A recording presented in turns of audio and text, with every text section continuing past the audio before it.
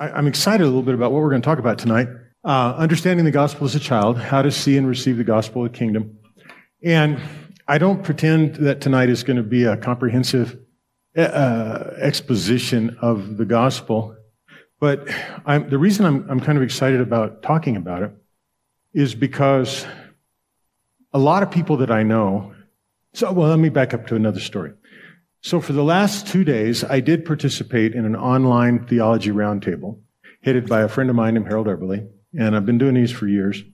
And it is so fascinating to watch the progress of thinking in these conversations. So there was about 25 pastors yesterday and about 20 today. And the way it works is we gather together, and Harold started doing these because of COVID. He couldn't have his regular conference last year.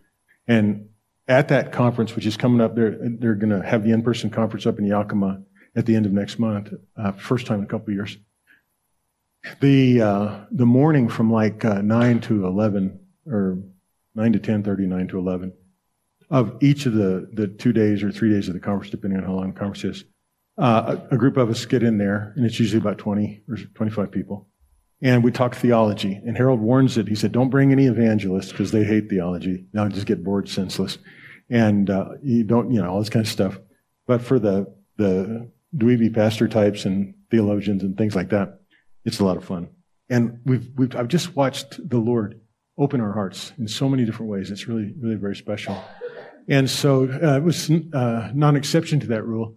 So for the online ones that he does, usually 2 or 3 people will share. And the idea is to share about 20, 25 minutes and then have some dialogue among everybody, share another topic. It usually gets somebody usually goes over and somebody gets aced out. And that was my honor this week. I was going to share at the end, and I could tell, knowing who was going to be talking and all that it wasn't going to happen. So I got ready for it anyway, for this good stewardship. But I was going to follow up on the childless thing that I had talked about. And so I think what the Lord did, and I hope this doesn't get to anybody because it'll feel like I'm being manipulative. But I think what the Lord did is kind of help guarantee me a good spot when we have the in-person thing next month to talk about this childless stuff. And I really want to do that because of this very point. And the point is, I think a lot of us have probably suspected that what we understood in previous years was the gospel was missing pieces at the very least. A couple of the main ones are the way the gospel is presented in our country, and has been all my life until recently, is that the gospel is about the work, about God sending Jesus to do a work around sin. And the work that he did around sin, the culmination of that work is the opportunity that is handed out to some, if you're a Reformed person, or all, if you're not a Reformed person. But it's the opportunity that is handed out to overcome sin, to be forgiven of sin, and to go to heaven. And it doesn't really matter the particular form or whatever. That is, I think, that's how I've understood the gospel around us and everything. And what I always realized was, wow, that doesn't cast a very bold image of what Jesus did on the cross when he said, if I be lifted up, I'm going to draw all to me. And it is finished. And a lot of other things. So I always wondered about that.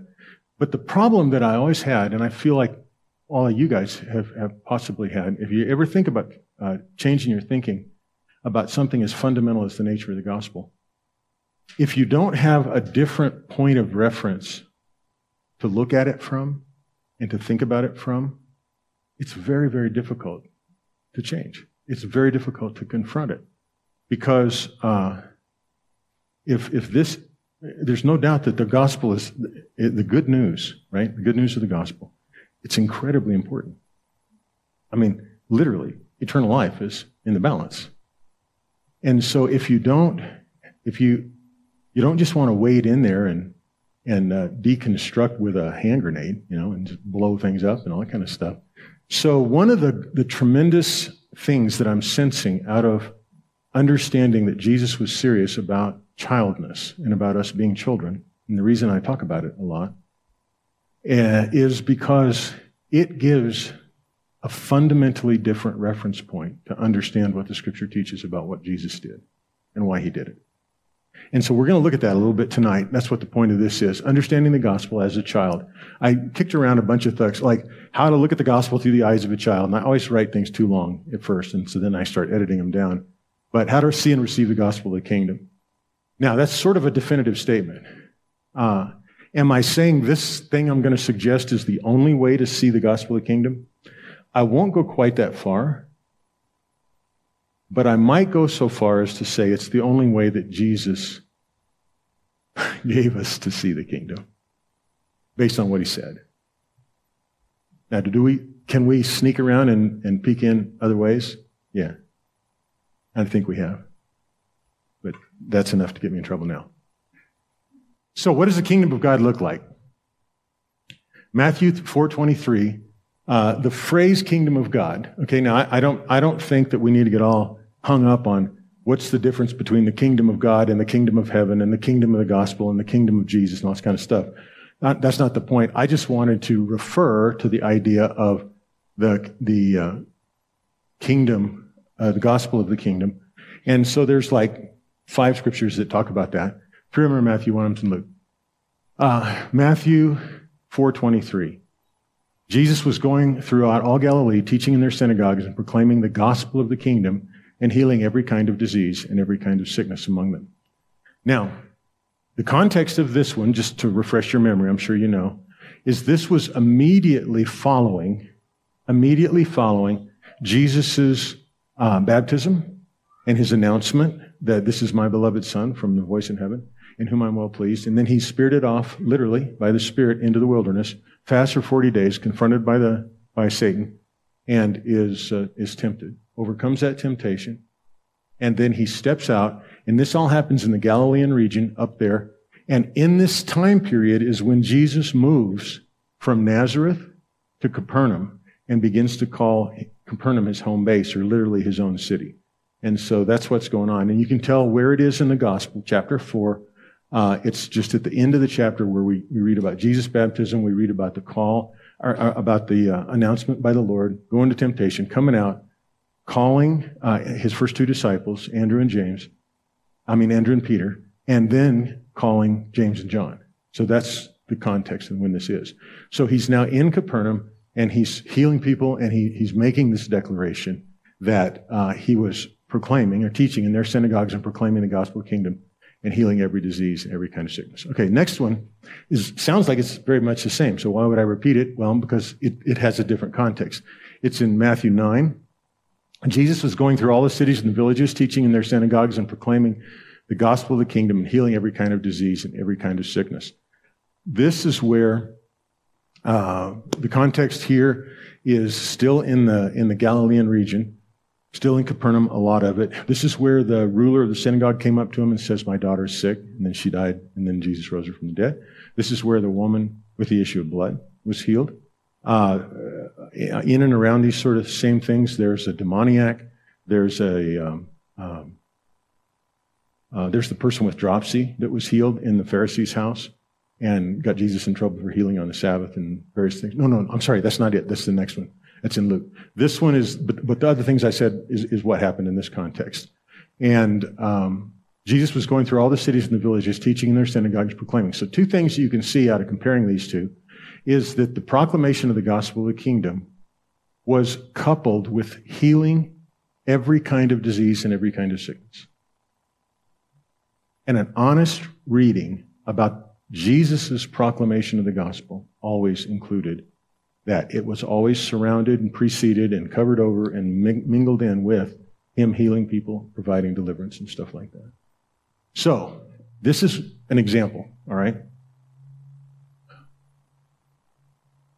I remember sitting one time in a men's retreat, and a guy pulled up a 1 Corinthians passage, I think it's 1 Corinthians, and read about the gospel that Jesus was, born of Mary and lived and died and was crucified by Pilate and all this kind of stuff. It was kind of like a doxology type thing that Paul had talked about. And then the guy closed his Bible and said, that's the gospel. That is the gospel. Meaning he had isolated a narrative of the gospel by Paul, and he had identified that as the gospel. And I know it sat on my heart just heavy, like the gospel is more than just this story about the doctrine of the gospel. And I'm not saying that that's not an important passage of Scripture, and I'm not saying there's not a thing to study about it, but this is the gospel in life. This is the gospel in action. Jesus was running around being challenged by the Pharisees, challenging them back. He was healing people. He was casting out devils. He was overcoming the works of the devil in people's lives.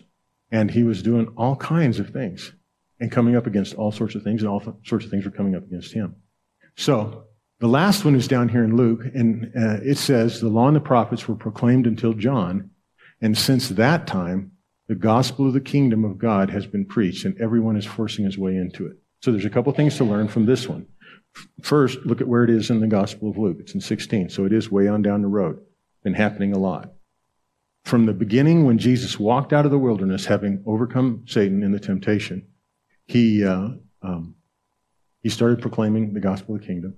And he was doing it in the middle, and he was doing it now toward the end. And look, the law and the prophets were proclaimed until John. That's John the Baptist. Since that time, the gospel of the kingdom has been preached, and everyone's forcing his way into it. So since that time, so we learn from this that the gospel of the kingdom is a proclamation about the kingdom of God, the kingdom of heaven, what's going on, the gospel of the kingdom, that was first expressed and took root after the time of John. Now, I think that obviously corresponds to the time that Jesus came out of the wilderness. So it didn't necessarily mean it had to be the time when John was arrested or killed or something like that. That was not the demarcation point. It was when John baptized Jesus and then made that big declaration, this is one whose sandals I'm not worthy to untie. He comes after me, but he is before me. So, the gospel of the kingdom is the centerpiece of Jesus' ministry. Does that make sense? Okay. Sure. I'm going to act like a kid and say I don't know what the gospel means, except I've been told it means good news. It means glad tidings or good news. Okay. Yeah. And then, so you would then apply that to whatever the modifier was that went with it. So it would be like the good news of the kingdom, or the good news of heaven, or the good news of God, or the glad tidings. And the first declaration of glad tidings was at the birth of Jesus, right? Remember? The angels assembled and said, peace on earth, goodwill toward men. That's good news. Peace on earth, goodwill towards men. And so literally it does just mean good news. It's been adopted by the four gospel writers. When they canonized the scripture, they called those the gospels. But it literally means the good news.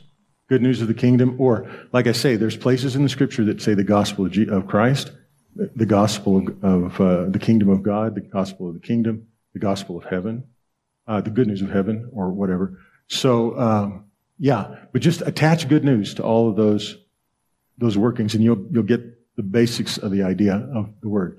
All right, so look here. The proclamation of the gospel is associated with healing, and the proclamation of the gospel was initiated, like I say, it really was initiated by the angels to the shepherds, but it was initiated officially on Jesus' ministry as soon as he got out of the wilderness, after he was baptized. And this idea of everyone is forcing their way into it is what I want to jump off of to link it to childness. Because the proclamation of the gospel of the kingdom of God declares a thing that you can be in, that you can be engaged in, that you can be with, that you can be active in, and you can be living in. Okay? And so everyone is forcing his way into it. I don't pretend to know all that means. I'm sure there's a mystery associated with that that's being uncovered and can be uncovered. But what it means is that at one point in your life, the gospel and ministry is being proclaimed over you, and you may or may not be participating in it. You may or not be experiencing it in its fullness.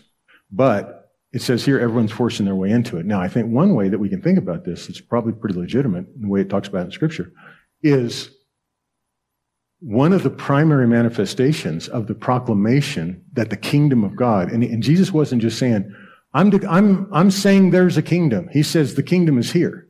The kingdom is at hand. The kingdom is in you. The kingdom is at hand. The kingdom is coming. The kingdom is here. When I cast out a demon by the finger of God, the kingdom of God has come upon you.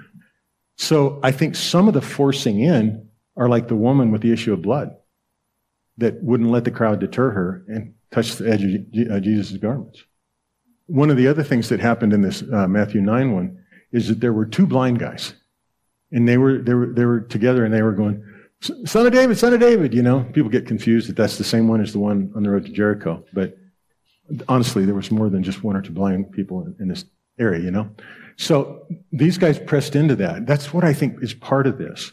And I think that this is something we need to open our hearts to. And I know we are. I know we're a group of people that believe in stuff like healing and all that kind of stuff. So our hearts are open to it. But I don't know, well, the reason that I'm excited about the idea of childness is it gives us fresh eyes. It gives us new lookers, new ways to see things, to see them as a child. And I'm believing that some of the things that are intrinsic to the declaration of the gospel, intrinsic to the advance of the gospel, and to the manifestation of the gospel, we will be able to recognize and assign the proper value to when we think like children, as opposed to when we think like adults. Same as when we were talking about innocence recovery. It's really hard thinking like an adult to believe you're innocent because you can remember that you did it. Well, I did it, so that makes me not innocent. No, you did it, but Jesus makes you not guilty. Okay? That's what we got to think about. All right. So I don't know all that means. I think there's probably a lot more to it, but I think that's one of those things. So I'm hoping that as we embrace our childhood and look at the gospel this way, it will give us an easy way to embrace a more vigorous and a more robust anticipation of the reality that walked around with Jesus and the disciples. Now keep in mind, the disciples, when they were sent out, they came back and had to be cautioned against getting too excited that the demons were subject to them. He said, you should be excited that your name's written in the Lamb's Book of Life. But that's a picture of the gospel. It was the same for them when he sent them out. Then when they sent the 70 out, it's the same way. When we read about it in the book of Acts, it's the same way. So it's not a doctrinal reason that we should expect this overcoming of the work of the devil, healing and deliverance and all this stuff to accompany the gospel. It's a gospel reason. It's a gospel reason. Make sense? All right. I've made the mistake a lot of doing it the other way. Now, here's the other thing, and I titled this The Scope of the Gospel because I want us to see the gospel as bigger than we might think of it. Matthew 24:24, the gospel of the kingdom shall be preached in the whole world as a testimony to all nations, and then the end will come.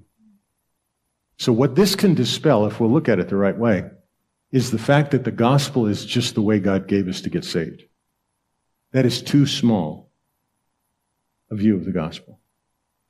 And if we have too small a view of the good tidings of the gospel of Jesus, we'll have too small a view of Jesus.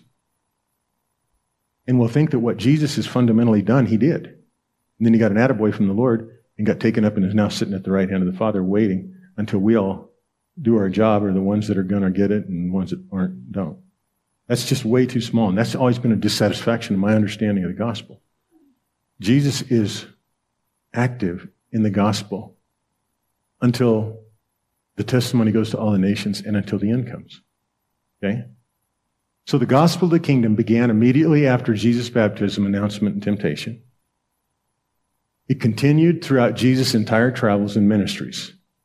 The narration of his life in Matthew, it was there in Matthew 4, it was there in Matthew 9, it was manifest in Luke 16, it was manifest in 24 as Jesus was talking about the end of all things. It always manifests everywhere in healing and deliverance of people. And it will continue until and as a prelude to the end of all things. So, that's the gospel of the kingdom. It's also the gospel of heaven, the gospel of God, the gospel of Jesus. All right, but that's the gospel of the kingdom. Okay? Now, I haven't told you guys anything you don't know, right? So, what is the gospel of kingdom like to a child? Well, this is when, and this will bring those of you that haven't heard me teach that, which I think might only be a few of you, but the reason I talk about childness is I was struck one day that Jesus said something very direct and very plain, and we don't pay any attention to it. And I think we're suffering, as a result of it, a disability, a visual and a spiritual disability to not be able to see and engage the kingdom. So he said, he called a child to himself and set him before him and said, "Truly, I say to you, unless you are converted and become like children, you will not enter the kingdom of heaven. Whoever then humbles himself as this little child, he is the greatest in the kingdom of heaven." I was going to, Ronnie, try to go into some depth talking about your question last week about why is it the child, and when we receive him, we receive Jesus. I'm going to do that, I think, next week, because I want us to be able to consider that, and I want us to see the bigger dynamic that exists linking that child all the way back to the Father. And I thought I could include it in this, but then I realized, no, that's a different one. So this is the same place, though, that it comes. The next verse on here, if we were to read it, says something about if you receive this child, you receive me. And then if we looked in Mark, if you receive me, you receive not just me, but the one who sent me. So this all came about because the disciples were walking along, and they were musing among themselves which of them was going to be the greatest in the kingdom of heaven. And so it's really a relevant thing.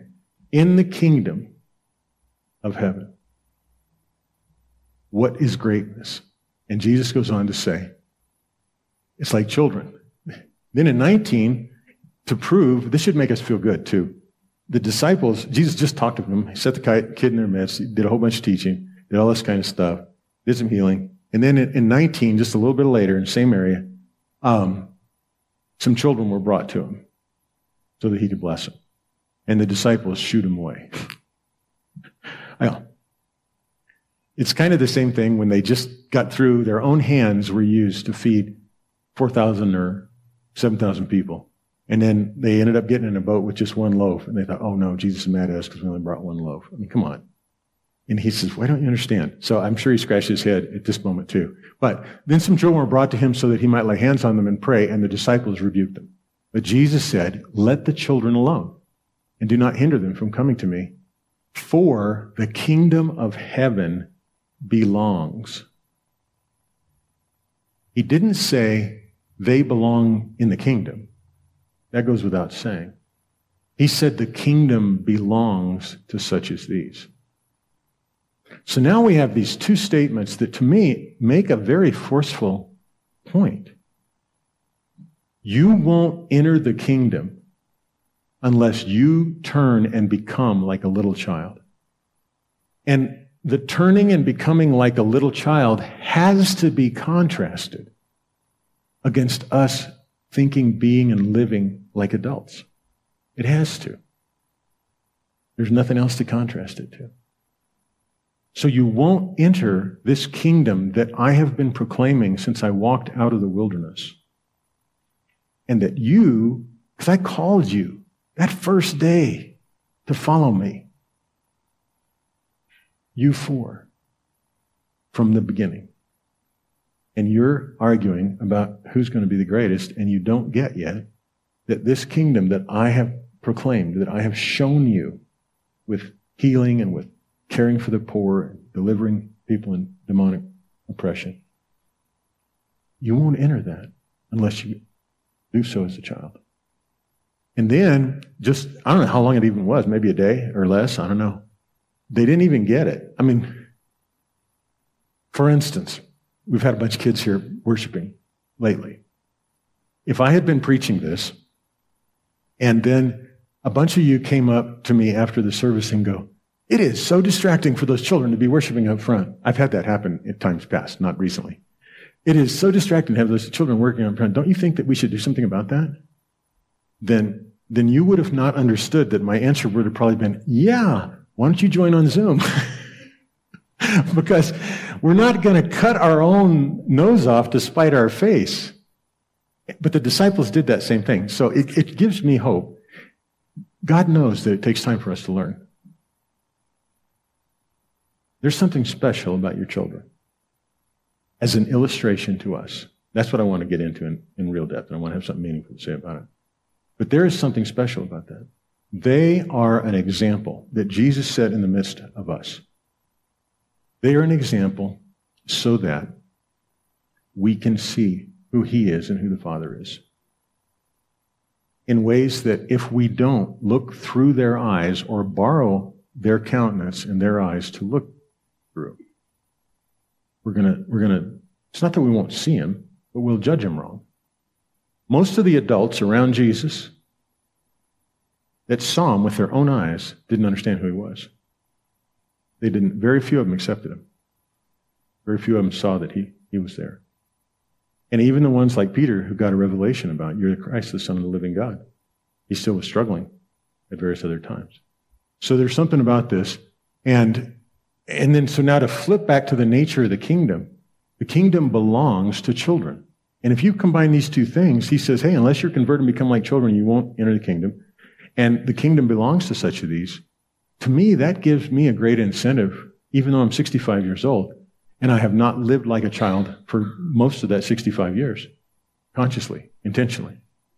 Lord, if you say I can turn, and you say I can become like a child, I will. Show me how. Show me how.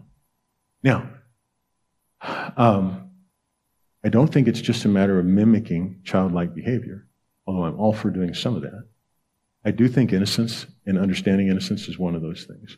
But I also think there's some other things about the kingdom that would occur in the heart of a child naturally that we have to labor for. And so, like I said, I was in a theological discussion today where there was several different opinions about things, and it's impossible for me now not to listen to that and go, well, that is definitely not coming from a child position. That is coming from a Western, rational, I've been to seminary, listen to me position. And I haven't been to seminary, I've been in Bible school, but I've been in that position. I've asserted that position before. But it doesn't produce the kind of carefree joy and joyous vision of the kingdom that other things do. So these two things make a very powerful statement. And if you guys remember, I went back to where Jesus was talking to Nicodemus, and I'll speed through this. Nicodemus was praising Jesus and talking about how good he was, but he said, unless one is born again, he cannot see the kingdom. So now we have the triple whammy. Unless you're converted and becomes a little child, you won't enter the kingdom. The kingdom belongs to little children and ones that are like them, such as these. And unless you are born again, you won't see the kingdom. And if you've heard me talk about this in the last 6 months, you know that I think we have made a terrible miscalculation of the concept of being born again. And we've made it a religious exercise whereby your sins are forgiven and you get a ticket to go to heaven. But that's just weird, because the natural thing of a birth in any species is a child. And to be born again, and Nicodemus knew exactly what he was talking about, because in the next verse, it says, I didn't put the next verse. Yeah, there it is. Nicodemus said to him, how can a man be born when he is old? So he knew what Jesus was talking about. He was thinking, okay, I need to be a child, but how can I crawl back in my mother's womb and be born? And Jesus said, don't be surprised.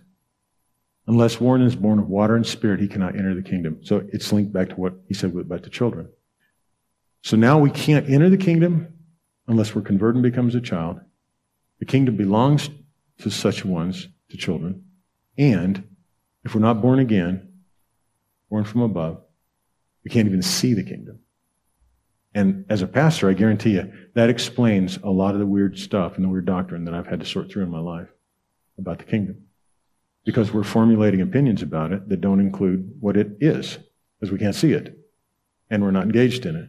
And Jen, this is one of the really, really big, this is what is giving me hope about the linkage between healing and deliverance in the kingdom, is if we can look at it without analyzing the hell out of it as an adult, and trying to compare it with our authority as believers, all the kind of things that a child would not have the capacity even to do.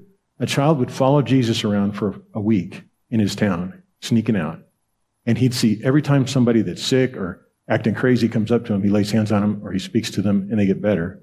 That's just what they would associate with it. And we've got to do the same thing. But we can't do it as an adult because the very virtue of being an adult is you analyze the heck out of everything. And you do what's right. And you're constantly walking on the knife edge of living under the shade and the nourishment of the tree of the knowledge of good and evil, instead of just looking to Jesus, the author and finisher of your faith, and going, wow, that's what you did? That's what you told your disciples to do? That's what they did when you sent them out? That's what we do. I think the kid thing is going to be huge in helping us be free of our adult analysis. Okay? There's a big case here. All right, then back to this. And this is not new, but I'm going to say it a few times. I got some encouragement a couple Tuesdays ago that by repeating things, people actually got a hold of them. So now you've created a monster. There was a true light which coming into the world, this is John 1, 9-14. There was a true light which coming into the world, that's Jesus, of course, enlightens every man. He was in the world, and the world was made through him, and the world did not know him. He came to his own, and those who were his own did not receive him. But as many as received him, to them he gave the right or the power to become children of God. Even to those who believe in his name, who were born not of the blood of nor the will of the flesh, nor of the will of man, but of God. And the Word became flesh and dwelt among us, and we saw his glory, glory of the only begotten from the Father, full of grace and truth. And then it goes on. So this is where we're going to make our transition in just a second. But I want you to go, as many as received him, to them he gave the right or the power to become children of God. And last week I talked to you guys, I think it was last week, about that word genomai, which has become. It's a process word. It means that you become the thing you were projected to be or prophesied to be or destined to be. It's not a word that is very often used, and it's used a lot, but it's not very often used for something that just came out of nowhere in its original created moment.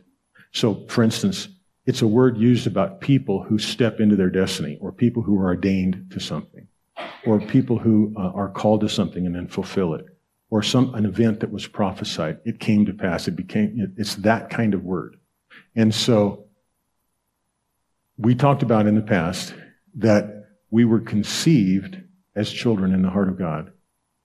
And that is what we then get the power to become when we're born again, when we believe and receive Jesus. Now, this gives you an entirely different context in just a moment. There we go.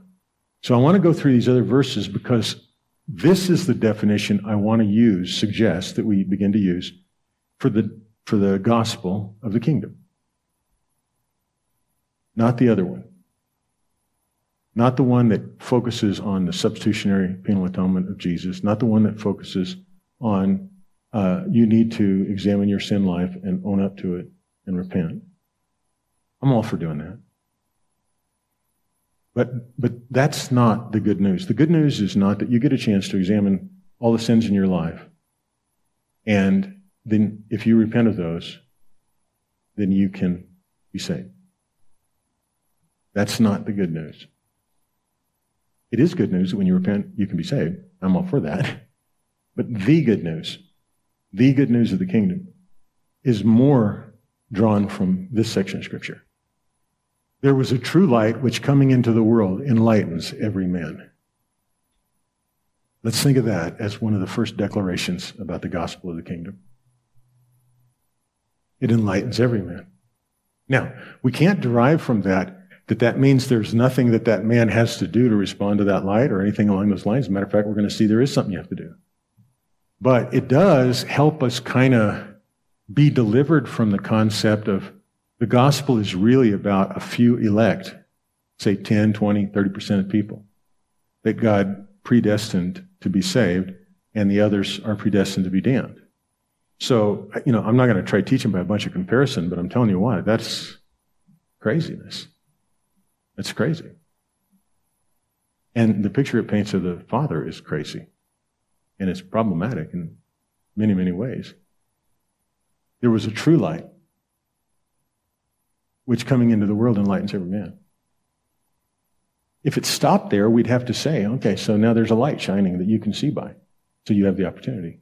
But he was in the world, and the world was made through him, and the world did not know him. So what can we draw about the gospel of the kingdom out of that verse, the white one? How about this? That Jesus was the creator of the cosmos. He was the creator of all the things in it and all the people in it. By virtue of being the creator, he owns them. They're his. They're his. And it just says that in a moment. He came unto his own, and those who were his own did not receive him. So that means when you think about yourself, Jesus has a claim on you before you ever did anything. He was in the world, and the world was made through him, but the world didn't know him. So the world's knowledge, the people's knowledge of God, is not the basis for his claim on them. He stakes that claim as the creator. And he came unto his own, and those who were his own did not receive him. So being his own is not the fruit of receiving him, because you were his own when you didn't receive him. The Jews were his own when they didn't receive him. So this gospel now is a broader opportunity. See what I'm saying? It's a broader picture than the one that I was taught when I was in Bible college, and the one I preached, unfortunately, for a number of years. But as many as receive him, now we've got something that's our part to participate in this. As many as receive him, to them he gave the right to become children of God.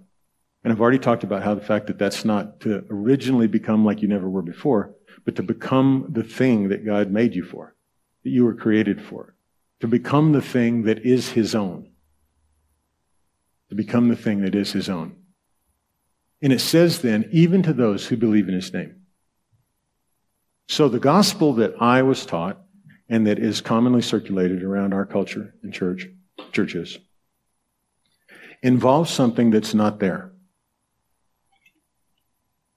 It involves the concept of accepting Jesus, or accepting Jesus into your heart. Now, it probably came from that passage in Revelations that says, "Behold, I stand at the door and knock, and if you'll open, I'll come in and I'll sup with you." I'm guessing that's where that came from. It's where I used to think it came from. But what it's about, well, it's confessing with your mouth and believing with your heart. It's not accepting. It doesn't say accepting. It says if you confess with your mouth that Jesus is Lord and believe in your heart that God has raised him from the dead, you'll be saved. For with the mouth confession is made unto salvation. And with the heart you believe unto righteousness. And this is perfect, Jen, because this is what I mean by how we have allowed something as important as the gospel to be defined with words other than scriptural words and other than scriptural concepts. It is in all the tracks. Even to those who believe in his name. So to receive Jesus, well, some would say, well, accepting Jesus is receiving Jesus. No, it's not. I can guarantee you it's not exactly the same thing. As a pastor, I have dealt with countless people who have accepted Jesus in an abstract sense, but not believed in him. It's just a reality. It's kind of like what John says about the love of God. We have come to know, I know the love of God, and believe. See, the emphasis here is on receiving him and those that believe in his name. That's an embrace. That is a yes, Lord. It's not a concept. And his name is who he is. It's the name that's given under heaven whereby men can be saved. And I'm not trying to pick on anything or ultra contrast it. I'm just saying that that this story of Jesus and the gift of the incarnation of us becoming children, if we will embrace that gift and we will say, Lord, let your power be released so that I can see and live like a child, we will begin to understand, I think, the meaning of what this is saying here. Now, here's another one that is in a bit of contrast. Who were born not of blood, nor of the will of the flesh, nor of the will of man. Now, this will sound like I'm being mean to the normal gospel too. What role does the will or the will of man play in most of the preaching of the gospel that you hear and have heard? It's almost the whole thing. It's that you can be born again if you choose, if you will. Now, do I think that we shouldn't want Jesus, that we should? No, I think receiving and believing embraces those things, but do you see how easy it is for the gospel to be twisted and to be put back on us? And if not put back on us, put back on me as a church leader so that I'm satisfied that you've received and believed. I'm satisfied. Let me tell you, you don't have to satisfy me. I'm not the one that can be life. Eternal life is not something you end up getting anyway. It's a person you know. It's the Father that you get to know because you've seen Jesus and received Him and accepted Him. It's the Father that you get to know because you now are endued with the power to become that which God conceived you of in His heart before He ever created a single thing. That is the gospel. That is what changes lives. That is salvation. Now, the Lord's working diligently, and so is the Holy Spirit. So a lot of this other stuff about accepting Jesus, receiving Him, and confessing your sins and all that stuff, people get saved through that. I don't doubt it. I don't doubt it. But this is the gospel. We have enshrined the will of man and made it the bar you have to go beyond or jump over or whatever. Children wouldn't think that way. They don't think about themselves that much and that deeply. They think about themselves in relationship to other people and in relationship to those that love them and care for them. So it's not the ones that are born of the will of the flesh nor of the will of man, but of God. And then the Word became flesh and dwelt among us. And we saw His glory, the glory of the only begotten from the Father, full of grace and truth. The other thing that is a sign to me that we need to convert and become like little children and gain access to that vision, gain access to that sight as we contemplate the gospel of the kingdom, is because another one of the weird fruits of the way we think about the gospel is that people end up getting saved and they have zero trust in their Father. And then they use the excuse that, well, my dad was, or he left, or whatever. What about the one who we saw that was the actual outshining of the glory of the Father? The exact representation of His nature. Why does my dad have the authority to obscure the exact representation and the outshining of the glory of my Father in heaven? Why? Who gives him that permission? Well, who gave him that permission is somebody who taught me a gospel that did not involve sharing the life that Jesus was glowing with. Because I didn't receive it as just at its surface. It became an option that was depending upon me making the right decision. Or the will of man. We got to turn this around. Now, I've preached about turning this around for years, but it's hard because I was thinking with the same mind, the adult mind. And I don't even know how to talk about the difference, except when I experience it, when I step into the moment and I allow myself to be swallowed up in my brother Jesus, and I look at the Father as the Father. Maybe not even as Father God, but as the Father, my Father. Remember what Jesus said when He rose and he was sending Mary back to talk to the people. He goes, go and tell them that I'm going to my Father and your Father.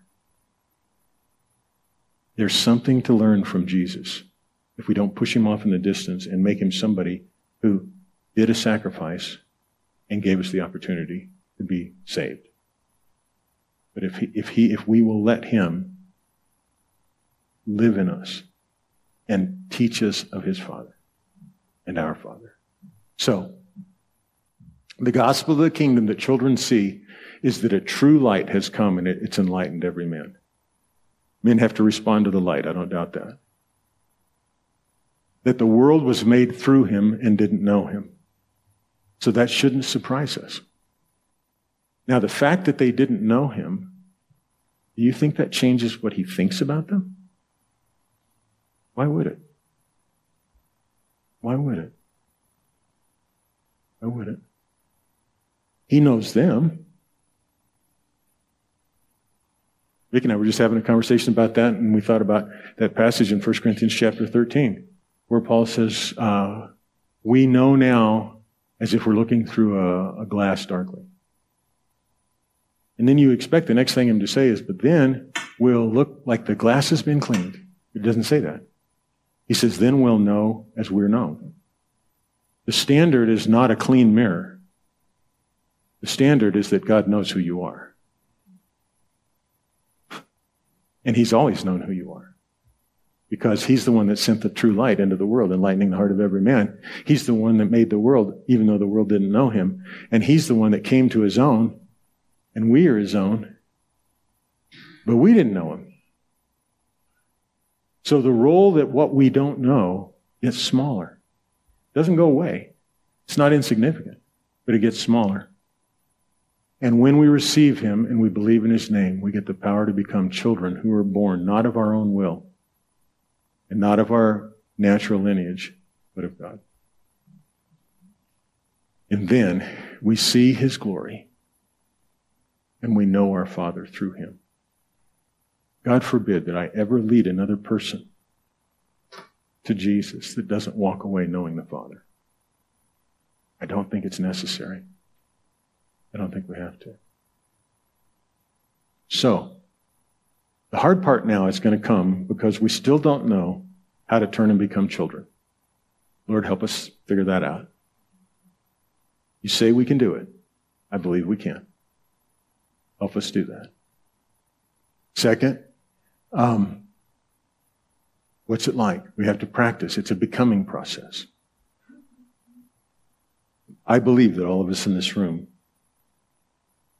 have received Jesus and believed in his name. That means the power to become children is actively at work in you and me right now.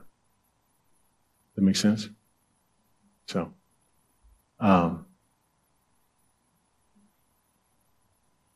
Holy Spirit, I pray that you would help us understand the nuances of this in a way, and some of them are just bold. They're big and bold. They focus on what you've done, who you sent. They focus on who we were created to be, and they focus on us becoming that and recognizing him and you and bathing in the glory and responding to it, seeing it. There's some key in this, Lord, about becoming and seeing and thinking like little children. I know it is super important, and I know it's necessary, and I know you're working in our lives to see that happen. Holy Spirit, back in Romans again. Those that are led by the Spirit are the sons of God. And because we are sons, it says, he sent his Spirit into our hearts to cry out, Abba, Father, Daddy. So Holy Spirit, you're doing that work. We just say yes to it. We say amen to it. We give ourselves to it as fully as we know how. Help us understand the gospel of the kingdom. Help us enter the kingdom. Help us see the kingdom. Help us begin to explore what it means for the kingdom to belong to us. Help us, Lord, not to be afraid of the manifestations of that kingdom that followed you and your disciples. Let it follow us as well as we walk as children. In Jesus' name, amen. Amen. Got a question, Dave, or a comment? Yeah. Come on up so I can hear you on Zoom.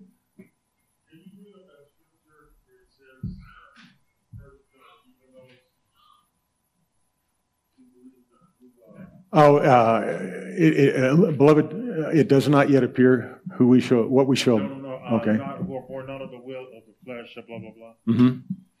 Because as I'm reading that, it's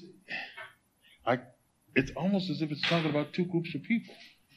Because as I read that, the first part says, and to them he gave the right to become children of God,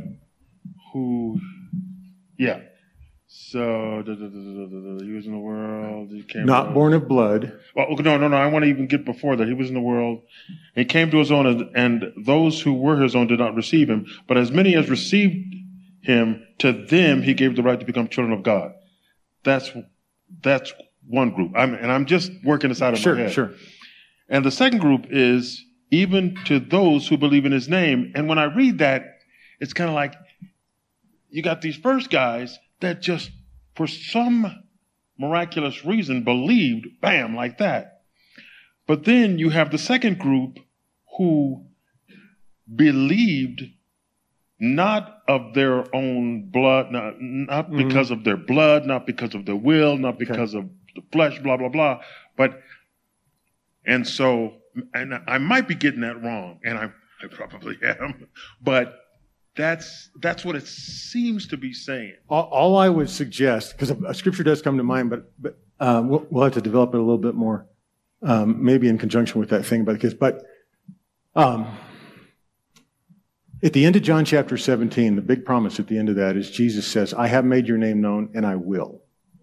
So it's a process, and I don't think we think about it right if we think of that as like the creation of a permanent subcategory. So for instance, just let your imagination run to the rich young ruler. Jesus told him what to do to follow him. He turned him down. Do you really think that he didn't reconsider that after Jesus was crucified or all this kind of stuff was going on? The Holy Spirit was poured out. That's what I think we need to think like. So I do think that there's a response necessary, but yeah, so we'll talk about that more. That's a good question. Hi. I had another question. You want me? I can do it right here, or you want to walk back up? Well, I don't know. Is it going to take a long time? Oh, go ahead. We talked about in the process of tonight. You were talking about the idea that it's not a lot about us accepting him. It's not a thing we. No, I said that concept of accepting him is nowhere in the scriptures. Okay. How much different is the concept of accepting him versus receiving him? I think it's different. How much different? Yeah, I think it's different. And we'll explore that. I just can't do it tonight, and it's a legitimate question for sure. Okay. What I think is that We won't forget, we record everything. you can accept something without engaging it. That's true.